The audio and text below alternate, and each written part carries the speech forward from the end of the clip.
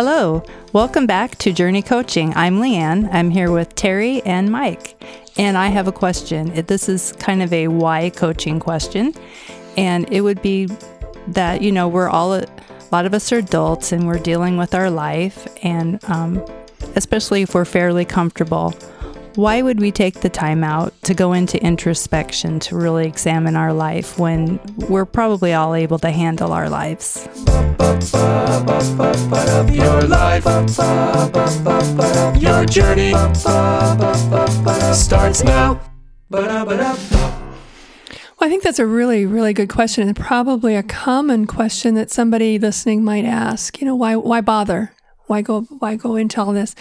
And I guess looking at it from a counseling perspective, because I'm a licensed counselor, I look at it as, are you really happy with your life? Is there anything? Are you completely satisfied with the way things are going? Are you? There's nothing else that you look back in your life and you say, okay, I'm happy if the rest of my life goes this way. When I'm on my deathbed, will I have any regrets? And I think that's a good question to ask yourself. Some people might actually say, nope, I'm good to go. But I think for most of us, we're going to find that there's some areas in our life that we're just really not 100% happy with. There's some parts of our lives where we kind of think, boy, I wish I had more friends, or I wish I had something, a different job, or I don't know. There's just a lot of areas in our life where we just kind of assume that this is as good as it's going to get. And what Journey Coaching kind of does is it comes along and says, but maybe not. Maybe there's some ways that you can improve your life in some ways. One of the things we try to do is we look at what are your strengths and what are your weaknesses. We have a person start with their story. What's been going on in my life so far? I think it's really good to look at our own stories in a way. When we tell it to a coach, we're seeing it through our lens, but now we're also hearing our story through that the person's lens, and they may ask some questions that make us think about our lives in a different way. We also we've got process in place where you look at, okay, now here's your story. What can you identify as strengths out of your story? A lot of times people end up being misaligned, where they're working out of their weaknesses more than they're working out of their strengths. And looking at it and just asking yourself that question: is my life lined up? Or is my work, is my ministry, or the different things that I'm doing in life, am I operating more out of my weaknesses, or am I operating more on my strengths? And what can I do about that? And that's where coaching comes alongside of it. It's not, no one's telling you what to do. It's more along the lines of, hey, have you ever thought about this? Have you ever looked at it from this perspective? And it's a value to the person to do that. Yeah, and I would jump in and add a couple of things. One is, it isn't just about personal introspection. Life, whether a person believes in God or not, we do come from a perspective that there is a creator that made us, and he made us a certain way, and that is in relationship to other people. And when you're doing introspection or thinking about yourself and you're sharing that with another person, you're meeting a human need to connect with another person.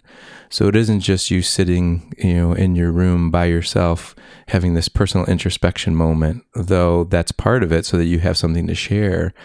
But Journey Coaching is about connecting with another human.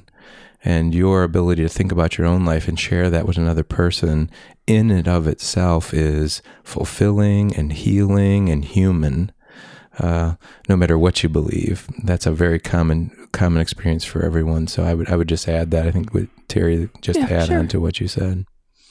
Yeah, and it sounds like it's all in the name, the journey. And so therefore taking a pause and getting another perspective from somebody else who's extremely helpful is a good idea.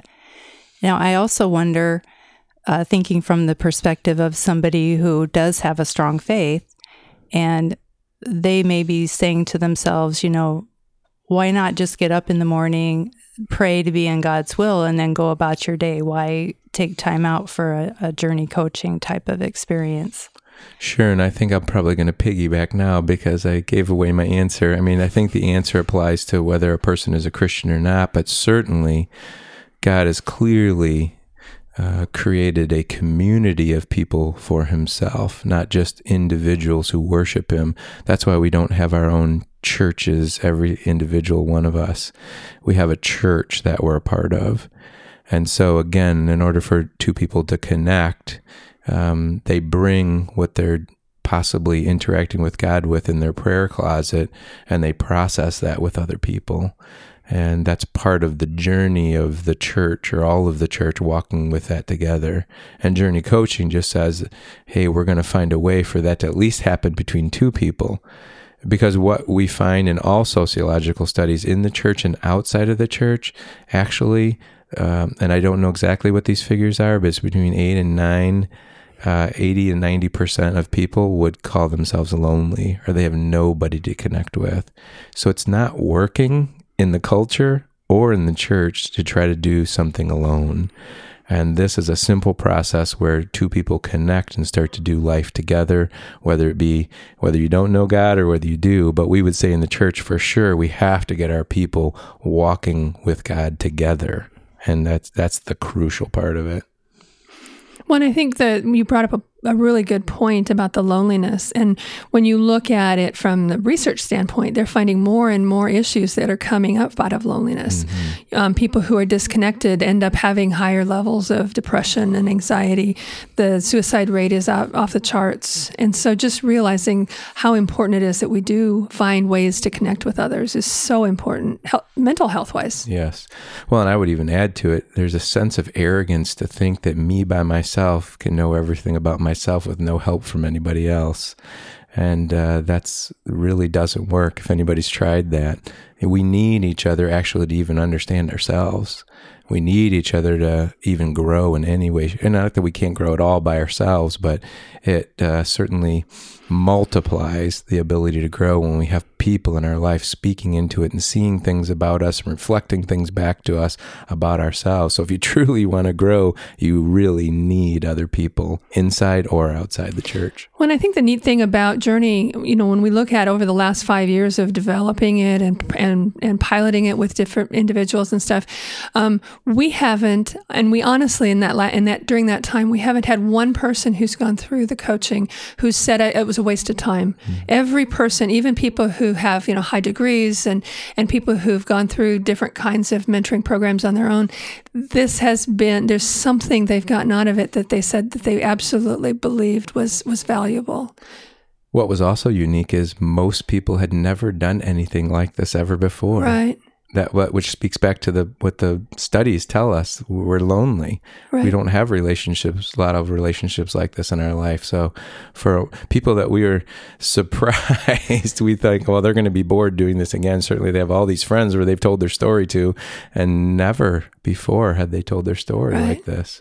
Well, I think what was really, and we may have talked about this in another podcast, I'm not sure if we have or not, but I just remember when we were sitting around in a coffee shop mulling over, what do we put in the books and what do we, how do we put this together and all this stuff.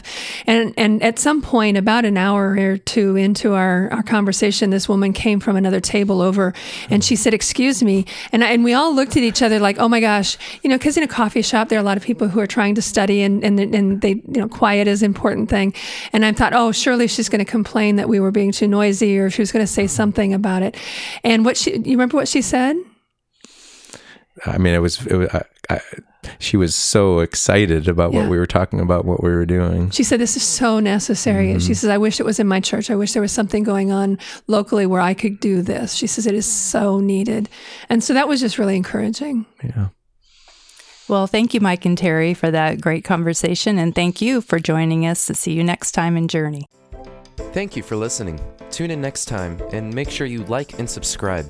Visit us at journeycoaching.org and check us out on Facebook and Instagram. Start your own journey at journeycoaching.org.